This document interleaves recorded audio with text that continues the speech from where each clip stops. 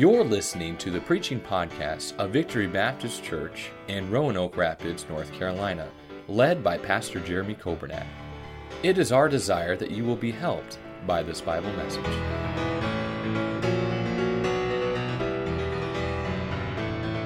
Luke chapter number 7 and verse number 11. The Bible says, "And it came to pass the day after, that he went into a city called Nain, and many of his disciples went with him, and much people." Verse number 12. "Now when he came nigh to the gate of the city, behold, there was a dead man carried out, the only son of his mother, and she was a widow, and much people of the city was with her. And when the Lord saw her, he had compassion on her, and said unto her, Weep not.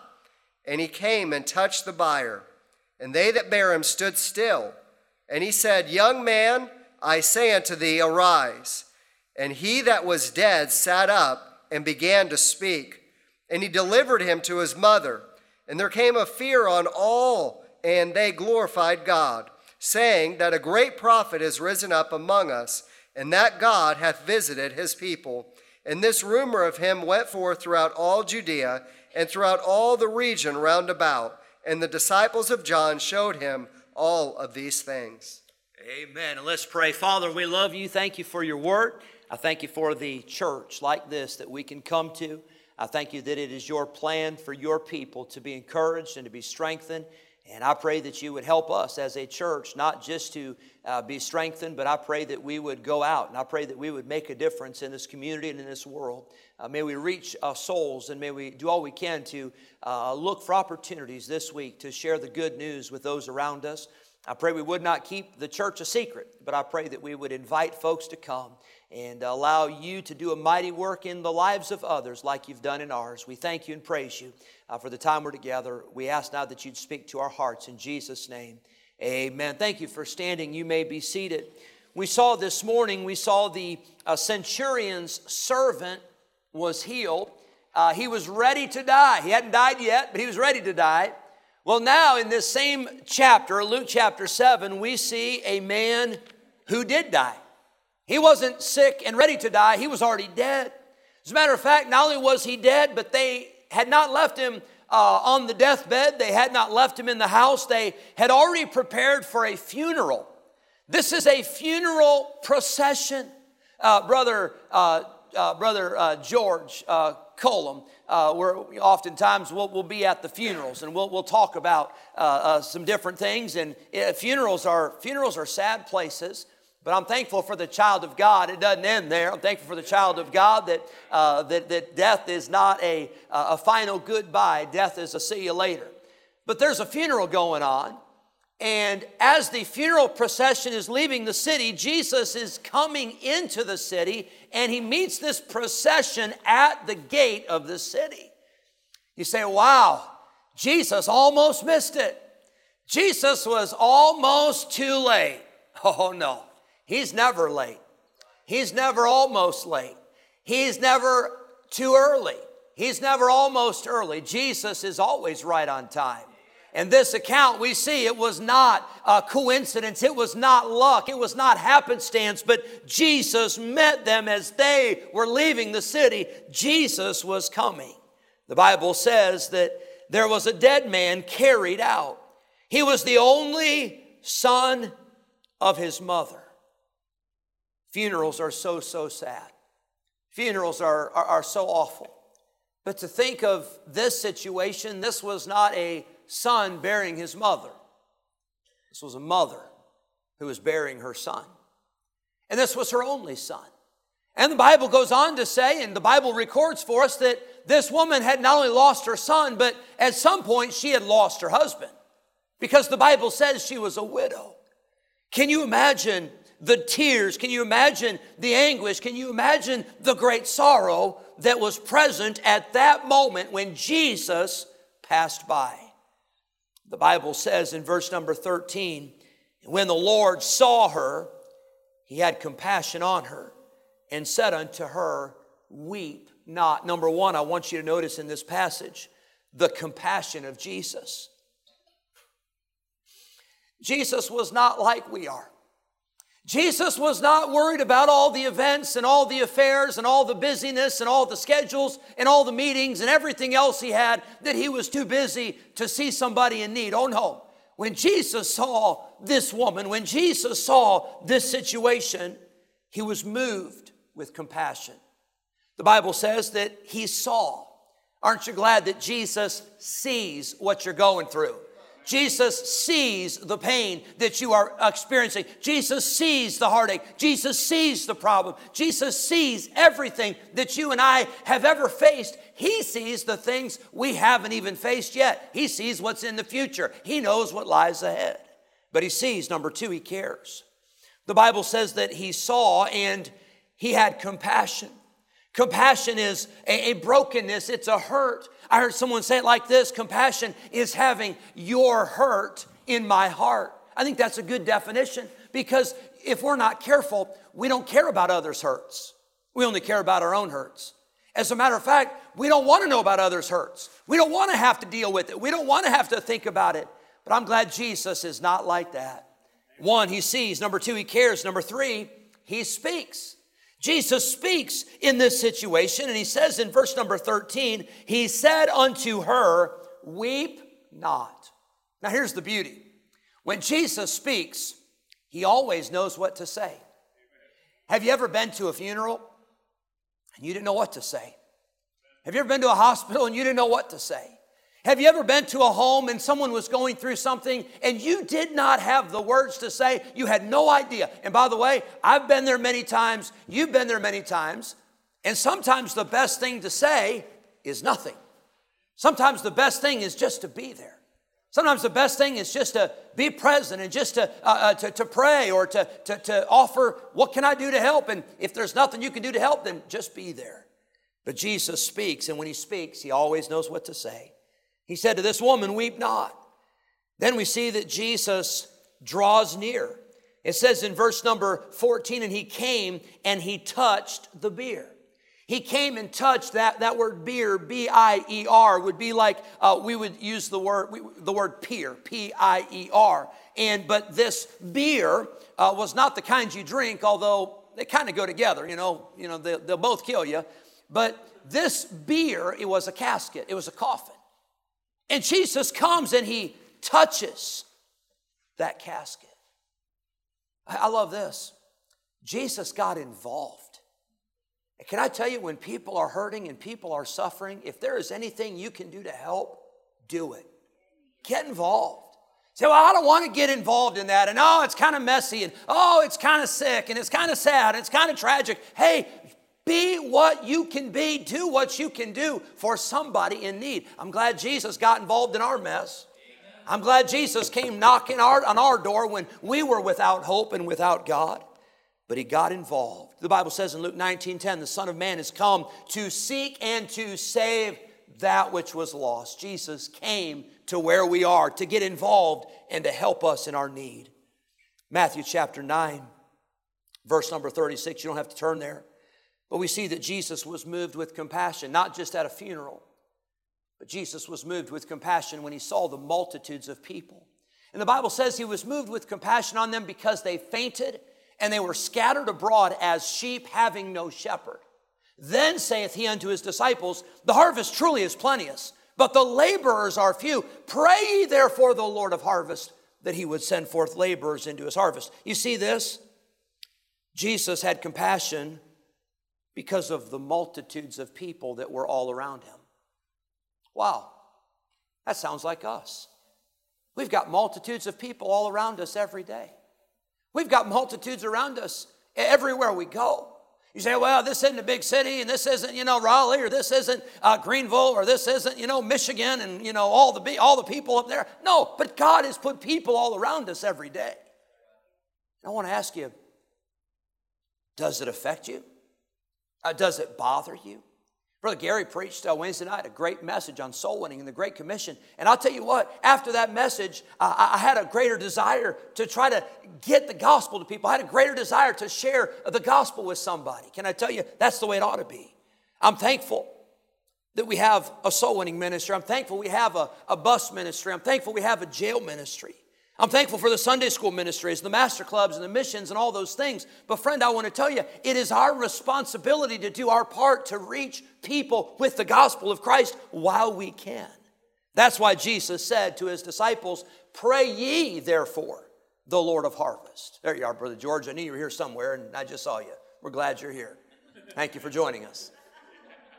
But that's why Jesus prayed, and that's why Jesus asked that the Lord of harvest would send forth laborers, because there's a great need. This afternoon, we were eating lunch. We were having a good time with Brother Gary and his family, and Brother Jim and his family. And while we were eating, we had one of our teen girls, and I don't think she'd mind if I said her name, but we had one of our teen girls that was there with a friend that she'd invited to church. And while we were eating, she came up and she came to Joanna and she said, could I talk to you for a minute? And so Joanna got up and went out, and he said, well, what happened? Well, it was one of our teen girls that had just got done witnessing to her friend and had led her friend to Christ at lunch today. But she just wanted to make sure she didn't miss anything, so she asked Joanna if she would just come and just make sure. And I didn't know all this till after Joanna came back, and she came back and her food was there. I actually started eating her food. Brother Gary, is that not true? I did. And I got caught in the act. I think I'd taken 2 bites. Oh, no, I was just saving it for you. But Joanna came back, and we were asking her about it, and I thought maybe that Joanna had led the girl to the Lord. And I said something about that, and Joanna said, no, it was better than that. I'm thinking, well, what's better than getting saved, you know? She said, Alexis had already led her to Christ. She just wanted to make sure that that girl understood and make sure that she hadn't missed anything. Can I tell you, folks, that's what the church is all about. It's about you and I looking for opportunities to share the gospel with those around us. There's people everywhere. Brother Chris, you send me a text every Friday, and just about every Friday, there are men in the jail that put their faith and trust in Jesus Christ. And I'm all for people getting saved in the jail. I think they ought to get saved anywhere. But I don't think we need to wait till they get to the jail. That's why we have a bus ministry. We try to reach them. That's why we have a Christian school. That's why we have a master club. That's why we have a Sunday school. That's why we have door-to-door soul winning. That's why we have missionaries go out. That's why we're here, so that people can be saved. Jesus had compassion on this woman and on this situation. Number one, I see the compassion. Number two, I see the command. The Bible says in verse number 14, and he came and touched the bier, and they that bare him stood still. And he said, young man, I say unto thee, arise. Now, I'm sure that these pallbearers, I'm sure they're thinking, what in the world is he doing? The guy's dead.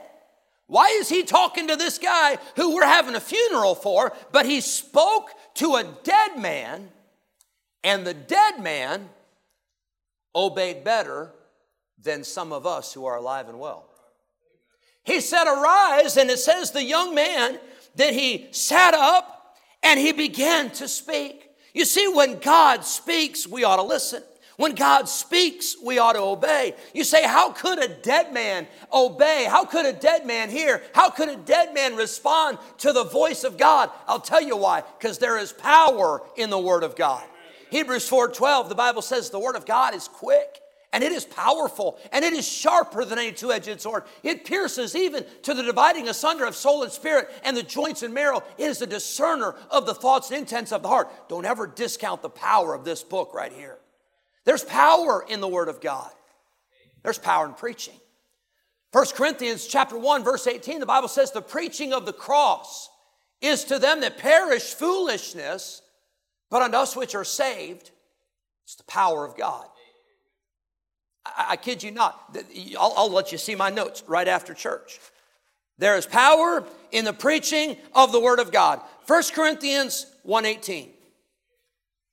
Let me tell you 2 conversations I've had in the last hour. Brother John, you didn't know what I was preaching tonight. I was talking to you about what Brother Gary said about you at lunch, about what you were like as a teenager. I was telling you about that. I was being honest with you. I didn't want to be guilty of gossiping with Brother Gary over lunch about you, you know.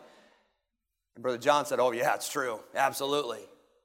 But here's what Brother John said. I didn't tell him what I was preaching. I didn't try to, fish this out of him.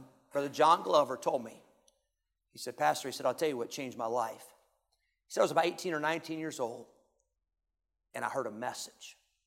A preacher preached from John 21, follow thou me. He said, I heard that message. I got a recording of that message. I listened to that message. And God used that message to change my life. Friend, I want to tell you, there's power in preaching. And hang on, sometimes we sit through preaching and we think, when in the world is this guy going to shut up? When in the world is this guy going to get done? And I'll tell you, I've been there sometimes too, where I just had other things I wanted to get done. But have you ever thought that maybe there's something that needs to get done in you that God's working on? And it could be the preaching of the Word of God. We're getting ready for baptism. Brother Charles, I didn't tell you what I was preaching tonight. And you told me, we're talking about John, not the bad gossip, the good gossip. We were talking about John. And Brother Charles said, I'll tell you what, it's same with me. He said, I was in Rich Square, and he said a preacher from South Dakota came, and he said I was already saved, but he said I wasn't serious. I wasn't really focused on ministry. He said the preacher came, and he preached a message about going to hell from a church pew.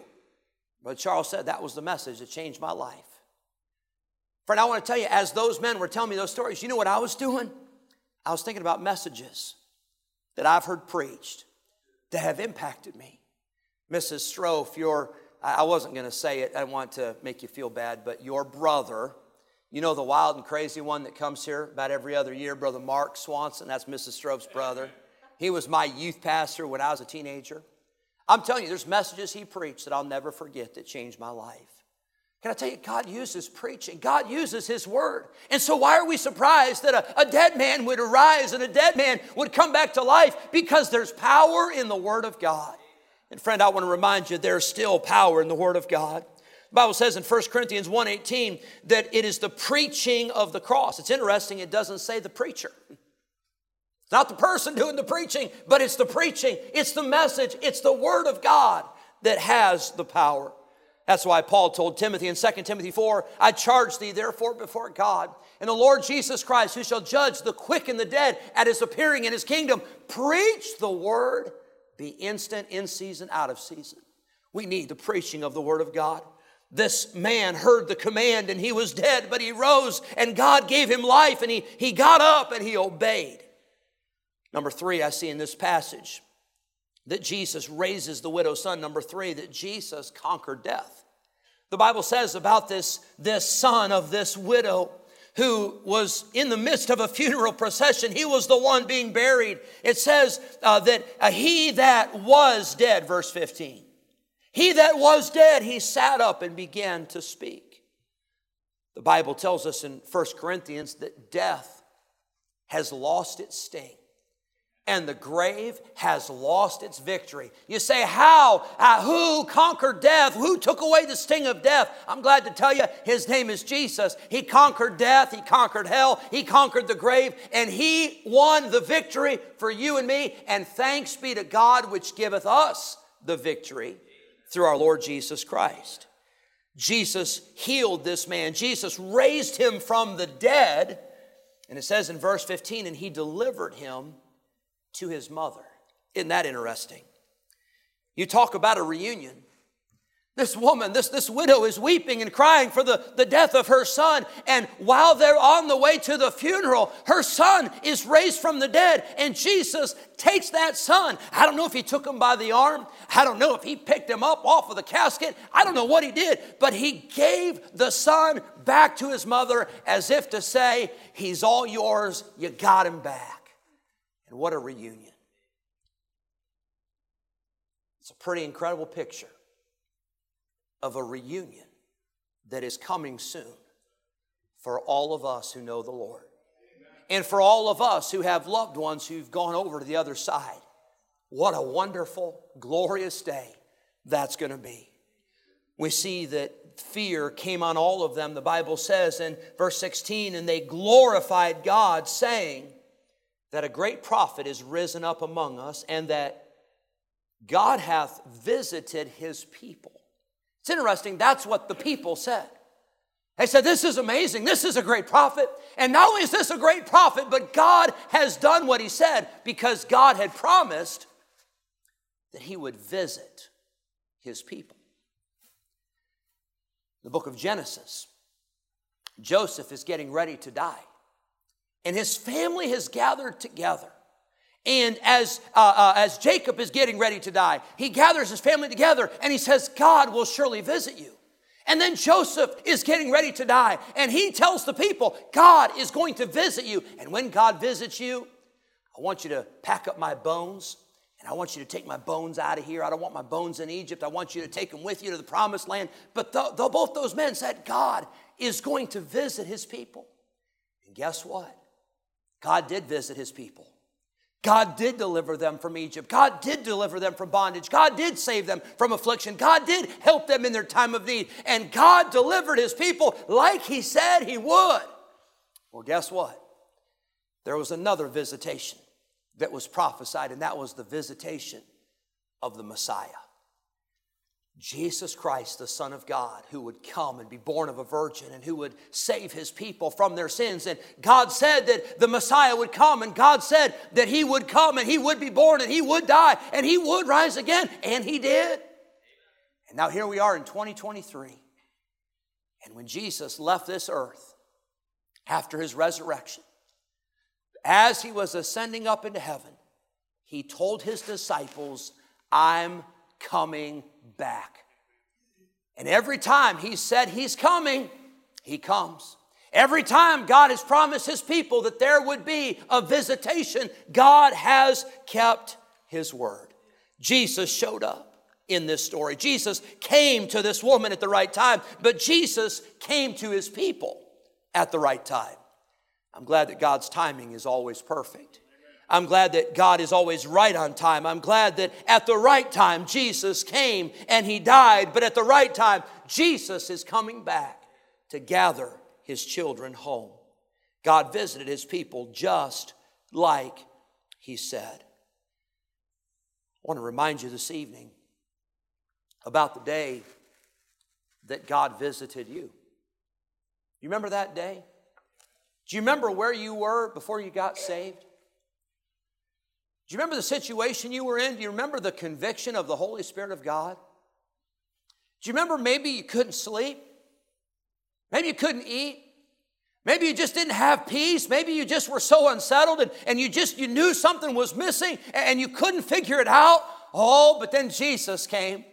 Jesus came and paid a visit at your house. Jesus came and paid a visit in your life, and Jesus came and saved your soul. I tell you what, I don't ever want to forget the day that God saved me. I've enjoyed so much these last couple weeks getting to hear about Jackie and Jane getting saved, and Bethany leading Jackie to the Lord, and then John leading Jane to the Lord. And it was my dad, when I was young like these girls, it was my dad that led me to Christ. And I don't ever want to forget that day. You say, well, you weren't living a life of sin and wickedness and all that. No, you're right, but I was on my way to hell, and I was a sinner that needed to be saved. I was a sinner that needed a visitation from God. And I'm glad Jesus stopped by my house, 229 Victory Street, Rockford, Illinois, and saved a little boy. I'm thankful for the day I got saved. I don't ever want to get over it. But then I also don't want to ever forget that Jesus, the one who saved me, the one who loves me, the one who changed my life, the one that forgave my sins, the one that gave me a home in heaven, the one that wrote my name in the Lamb's Book of Life, that same Jesus is coming back. I've already got my Bible closed. I'm going to pack up my notes too to give you some hope that I'm almost done. When I was a boy in Rockford, Illinois, Mrs. Strofe, your dad was my pastor. That's Jen's, your grandfather, and Austin, your grandfather. My pastor, Pastor Melvin Swanson, he pastored the same church for 57, 58 years. And he always preached with power. He always preached with passion. I'll tell you this, he never preached 25, 30 minutes like I'm getting ready to do tonight. It was about 45 to an hour. But I remember so many of those Sunday nights. He would preach with such power and such conviction that Jesus was coming back. And it could be tonight. And friend, I want to tell you, he could come back tonight. He hasn't come back, but he could come back tonight. And if he doesn't come back tonight, I want to live like he's coming back in the morning. And if he doesn't come back in the morning, I want to live like he's coming back tomorrow afternoon. But Jesus is coming back. After I was my elementary and junior high, my high school years, my dad took that church in Geneseo, Illinois. We moved about 2 hours away from Rockford. My dad took this little church in this little town, Geneseo. It was a white clapboard building there on the town square. The auditorium would seat about 100, jam-packed in those early days. You say, how do you know? Because we jam-packed it in those early days, setting up chairs everywhere, and it was wild. But that church had been there for almost 150 years at that time, I think 140 years, and it was just right there on the square. But somebody, somewhere along the line, at one point thought it was a good idea to have specially made a neon sign to put out over the front door of the church. Now, in Geneseo, the only other establishments that had neon signs were bars. I mean, that's the way it was. And so whenever people would see that neon sign from a distance, they would kind of drive up and think, that's a church. And then they'd get a little closer and they'd read the writing. And that writing on that neon sign said these words, Jesus is coming. Are you ready? And I want to tell you, we're not putting a neon sign out front. But Jesus is coming. And I want to be ready. And I want our church to be ready. Are you ready tonight? If Jesus Christ were to come back tonight, do you know for sure that you're saved? If Jesus Christ were to come back tonight, do you know for sure that you're right with Him? Do you know that there's nothing between your soul and the Savior? If not, let's get ready tonight. Thank you for listening to the preaching podcast of Victory Baptist Church in Roanoke Rapids, North Carolina, led by Pastor Jeremy Kobernat. For more information about our ministry, please visit our website at vbcrr.org. May God bless you as you serve Him this week.